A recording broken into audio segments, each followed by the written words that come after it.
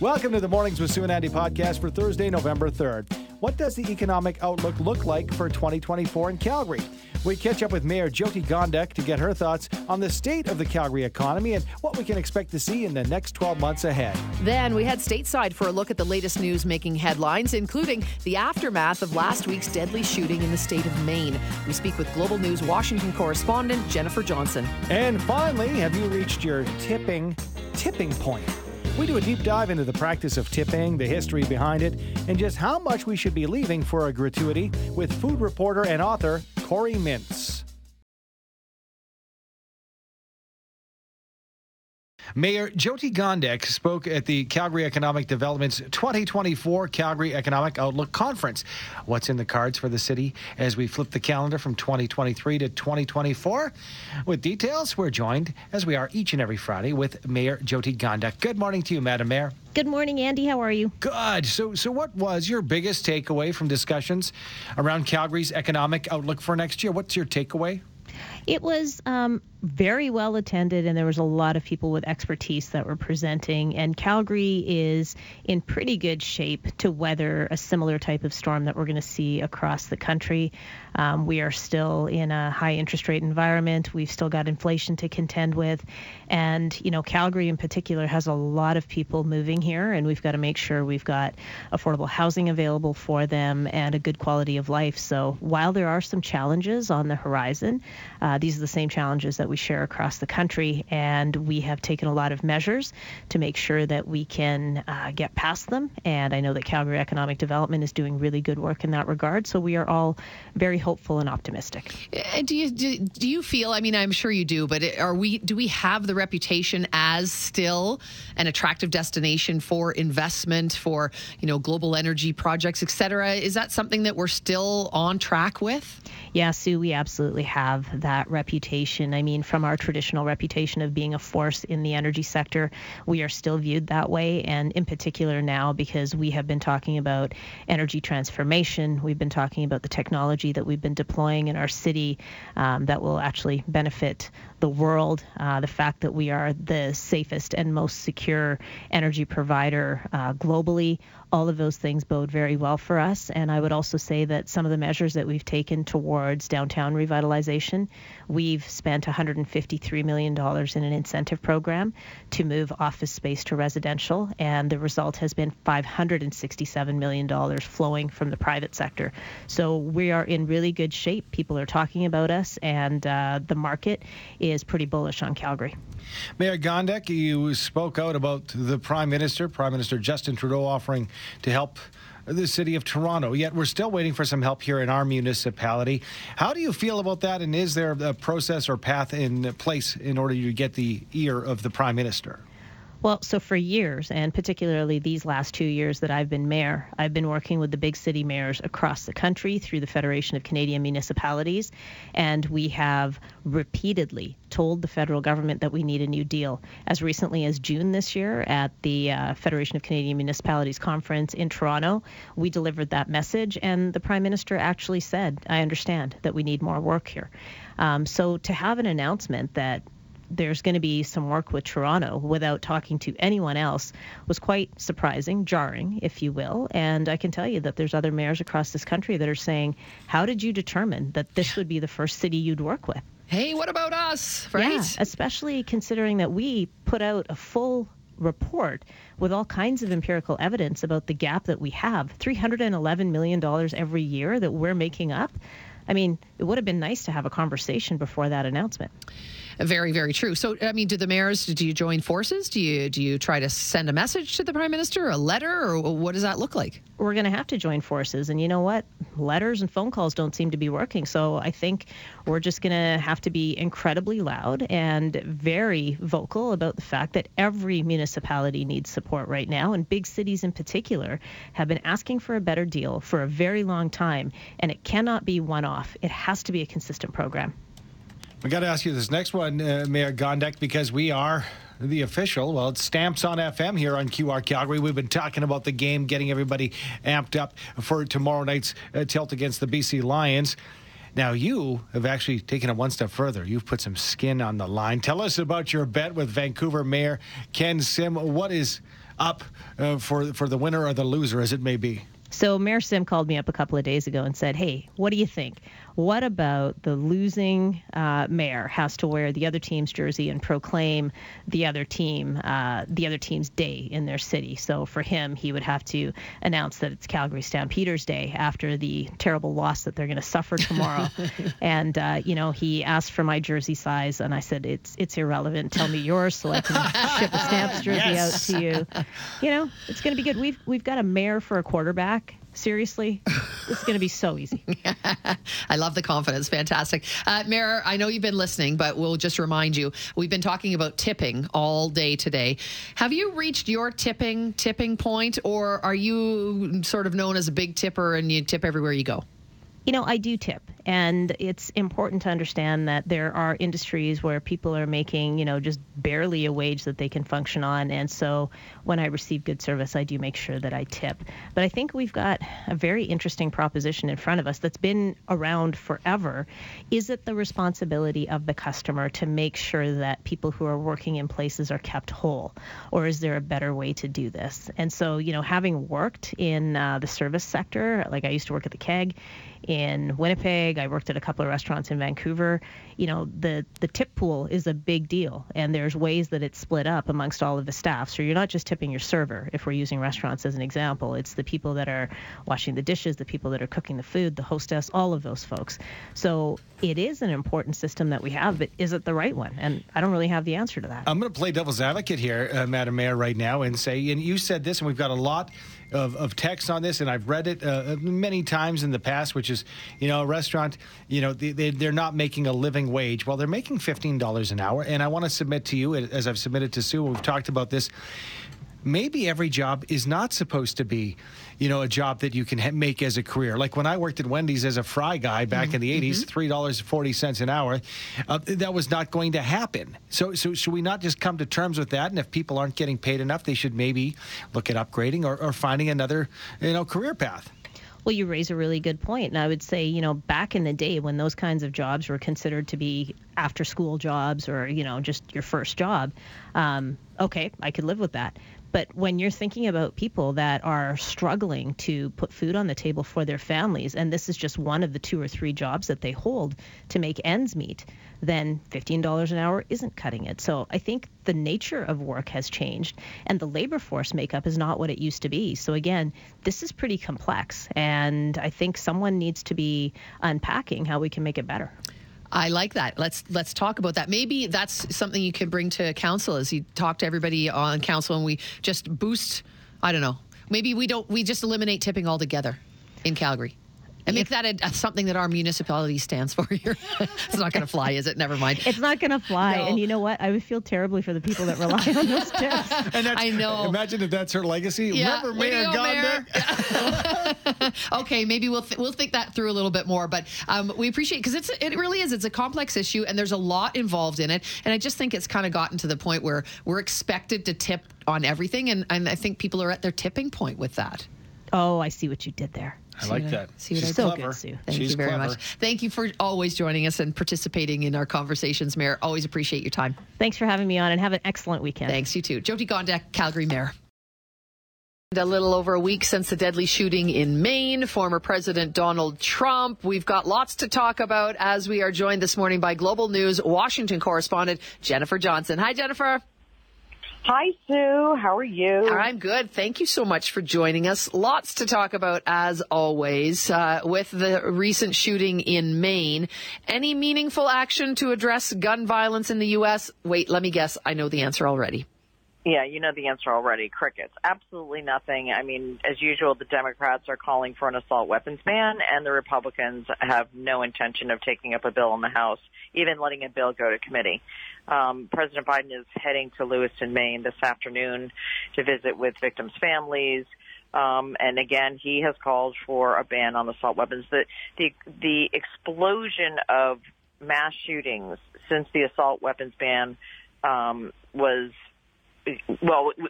President Clinton put in an assault weapons ban, and under President Bush, it was overturned. And since then, there's just been an explosion in mass shootings in America.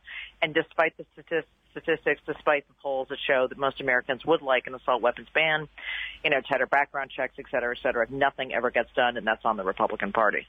Jennifer, it's easy for us to read these articles, and the numbers closer to 600 mass shootings in 2023 than 500. We can read these stats, and we know about the lobby groups. We're hearing about the bureaucracy and red tape. But what are the everyday Americans saying at coffee shops? Are the everyday people divided on this, or are they taking a side? Well, I would say that they're divided. Not for the most part when it comes to assault weapons. Because even responsible gun owners believe that, you've got to be careful on who you give a weapon of war to. So in terms of assault weapons, I think there's more of a consensus with Americans that there should be some kind of ban, some stronger restrictions. But when it comes to regular gun control, like overall gun control, it's a very divided country. There's many Republicans that feel like Democrats are coming after all their guns. They're going to take their pistols that they have at home to protect themselves, their hunting rifles away, and that's really not true. I think that the majority of the people I talk to say, I feel like I can't even go to the ball without being concerned. And now I can't go to a bowling alley. I can't go to church. I feel nervous going, anywhere really.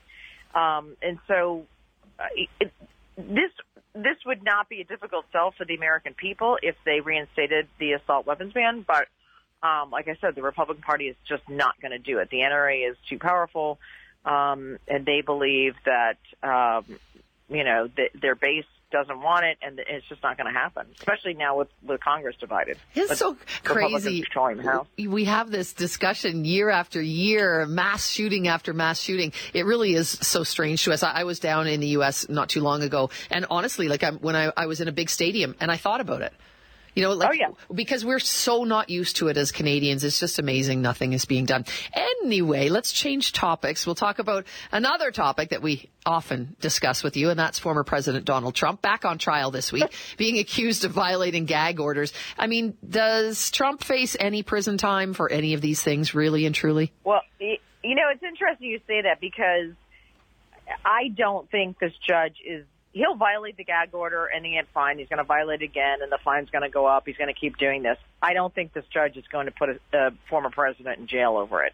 If it were you and me, we'd be in jail after the second time. But it's, that's not going to, I don't see it happening. I just don't see him putting handcuffs on a former president over a gag order violation and putting him in jail. That's just my guess. Okay. But, he keeps violating it, so I don't know what the next step is. So he doesn't go to jail, perhaps, but what does this do to affect his run for president once again, his return, so to speak? Donald Trump, with his base, he can do no wrong. He says all these things on his social media platform that aren't true, and his followers believe it, and he's continuing. That's what he's doing. He's putting all kinds of things about the judge and the judge's clerk on Truth Social.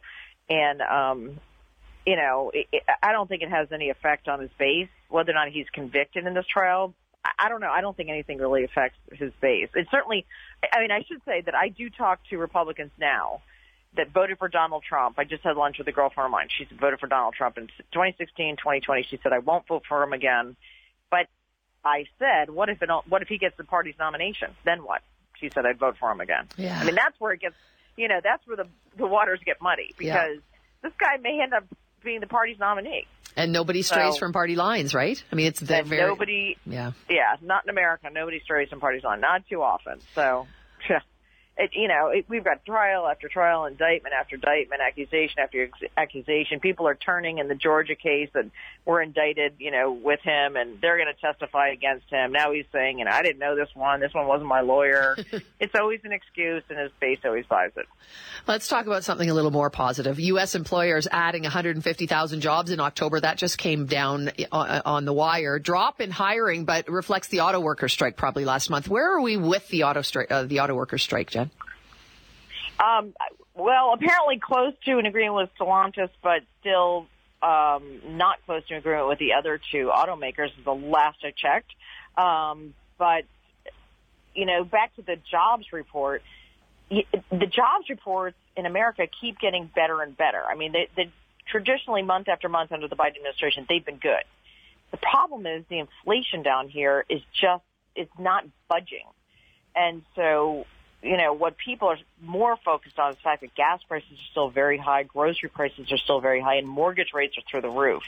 And so, the Biden administration is in a tough situation where people vote their wallets, and their wallets aren't great, although there's a lot of economic reports that come out that are good.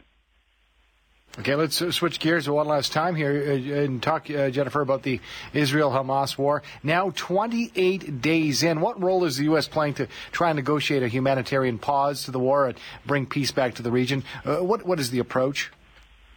Well, so Secretary of State Antony Blinken is just arrived in Tel Aviv, and he is going there to encourage, really beg Israel to take a humanitarian pause in the fighting, in the bombardment of Gaza, because at least half the residents of that territory are still stuck there.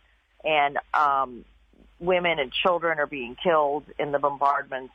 And so what he's trying to ask Israel to do, and what the president is also asking Israel to do, is just take a break so that many of these people can get out, can cross into the border to Egypt and, won't be killed. And so that's why he's there, and we'll see what happens. He's just asking for a pause in the fighting, not an end to it. So, we'll see. We'll see. What are you up to this weekend? Any fun plans? I'm going to play pickleball. Oh, are you? Is it as popular? Yeah. It's hugely popular here in Canada. I'm assuming same in the States. Popular. Yeah, it is. It's a fun game. Yeah. It's a fun game. My husband's all in. We're tennis players, so it's been a, somewhat easier transition to, learn pickleball. Yep. He's all in on the tournaments, and so here I go. Go get him. That's what we're doing. Beat your husband in the pickleball game. Have fun. All right. Thanks, guys. Thank you, Jennifer. Have a great weekend. You too. Jennifer Johnson is Global News Washington Correspondent. 15% had been standard for years, but lately the pre-programmed tipping options at restaurants started 18, moved to 20, and even 25% of your bill. Have you reached your tipping point? Joining us to discuss is Corey Mintz, food reporter and author of The Next Supper, The End of Restaurants as We Knew Them. Good morning to you, Corey. Morning, Andy. Don't forget the last part of the title. It's "And What Comes After." That's the hopeful part. Oh, perfect. And what comes after? I like that. I like to be hopeful, absolutely. And I'd like to be hopeful that we can get to the bottom of this tipping dilemma. It just seems like it's here, there, and everywhere. Before we get into the numbers going up on these suggestions, on these electronics when they hand them to us at the end of the meal, why do we tip as a society? Where was tipping born, so to speak? Tipping comes out of the previous century and effectively post-Civil War in the United States as a method of employing, without having to fully compensate, a whole workforce, formerly enslaved people, who previously didn't have to be paid at all. And it was sort of a custom that was appropriated from Europe, where it was a matter of genuine sort of courtesy among aristocracy to leave a little money for people. And they thought, well, maybe we can do this in America with service staff. And it was sort of incorporated into hospitality and railroads. And along the way, it got codified into law in Canada, the United States. And they figured, well, if this is how people are making the majority of their earnings in these sectors, then let's make it a law that we can legally pay them less. And so since the 30s, that's been the law in various ways. And in the States, it's different from every state. But in Canada, we've largely phased that out in a number of provinces, the sub-minimum wage. But still, the tipping culture has persisted. And has, I think, just gotten out of hand of late. I mean, it's not even just in the service industry anymore. It's no matter where you go or what you do. We've heard from people who say now when you do an oil change, you're getting a tip option when you go to pay with your credit card or your debit card. I mean, you go to anywhere and people are just doing their job. And now we're expected, I'm assuming expected, because we get the terminal that says, here's where you can tip and how much you can tip. It's just gotten out of hand. Yeah, and when we talk about tip creep, it's important to sort of swap that into two categories, which you both alluded to. There's the tip creep of where and when we're asked to tip in more and more places, more and more retail environments, fast food, the drive-through. And then there's the tip creep of, as you said at the beginning, the percentage we are prompted by the digital terminals has grown from, and I still see ranges, I've been places where I was prompted as little as 5 to 15%, but I've seen it go 20, 25, 30%. Mm. It's crazy how it has seemed to have leapt up. And again, I think these are the suggestions.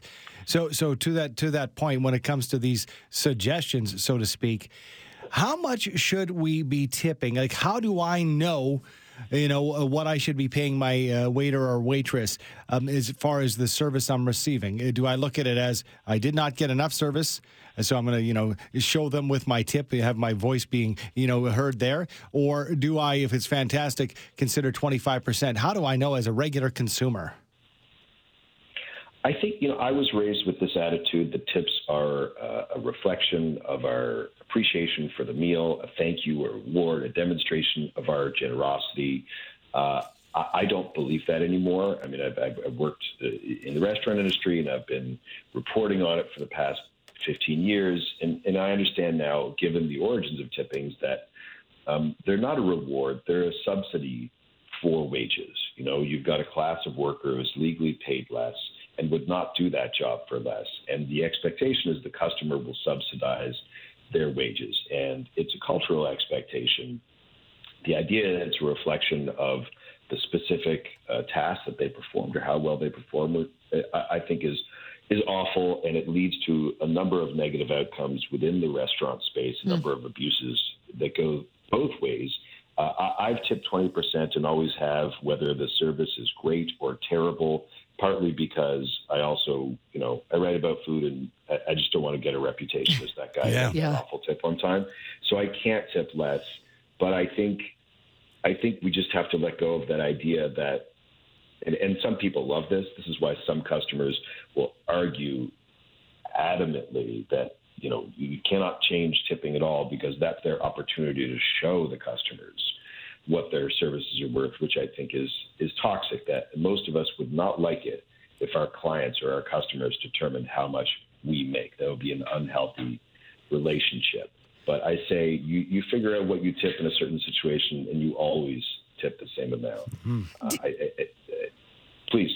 Do you know, Corey, because we had a lot of people when we started this conversation yesterday saying that, when you tip, so if I go to a sandwich shop, I'm now getting prompted to give somebody a tip for actually just doing their job, right? Mm. So does that tip have to go to the employees, or is there a rule or a law or anything? Because some people are saying that, management or the owners of that location they're just taking it themselves. So who's actually getting that money? It's different in every province and every state, but the overwhelming majority of labor laws determine that employees must receive the tip. It cannot be distributed to ownership, but sometimes that can be management, depending on whether they're doing, depending on how their tasks are defined. I think the thing for people to comprehend is that, half of restaurants this year, according to recent data, are losing money. In 2019, that was 12%. And given that tips have always been a tool for subsidizing wages, and labor costs have been going up along with every other cost in double digits, the food costs, rent, the one thing that operators can do to slightly mitigate that is more tip prompts, higher tip prompts, in order to mitigate their labor costs, which would be going up tremendously. I think that's what they're trying to do. They're trying to offload some of that cost onto us consumers. And hopefully it's being distributed back amongst workers. We have no way of knowing that. Whenever I see it, I usually ask. I don't ask in person. I don't ask the person at the terminal because they're often working for minimum wage, or there's a line of people behind me. It's kind of rude and confrontational. But I will get in touch with the business to ask how their tips are divided. And if I usually get the answer, yes, 100%. Goes to workers. If I don't get that answer, or if I don't get any answer, then I have a reason to assume something shady is going on, and I don't go back to that business. Yeah. But it's interesting, Corey, I'm going to play devil's advocate here, because One of my favorite breakfast restaurants, my simple breakfast sandwich, went up $5. And I guess what I'm getting at is digging into the pandemic and the effect the pandemic had and supply chain and inflation. This breakfast dish goes up $5. I pay the extra $5. I don't get that kind of a raise at my work to match inflation. And then I'm asked to tip more to my waiter. So I'm paying more for everything. There seems like I'm the one taking the hit here. Right. So it seems that way. And yes, I'm in the same boat. All of our costs are going up faster than our earnings are going up. In the restaurant space, the same is happening to all the players, the workers, the owners. What we've seen is, yes, many customers like yourself are eating the cost and going, I love this place, I love this meal, I'm going to pay a little more. But on the whole, sales are down, number of visitors are down. We've reached a certain point where people have said, I don't have the discretionary spending to eat out or to spend as much as I used to. And so restaurant sales are starting to decrease month over month. It's a fascinating discussion, and it gets people worked up for sure. Thank you so much for your time this morning, Corey. Appreciate it. Always a pleasure. Thank you. Thanks. Corey Mintz, food reporter and author of The Next Supper, The End of Restaurants as We Knew Them and What Comes After. You can find out more at corymintz.ca.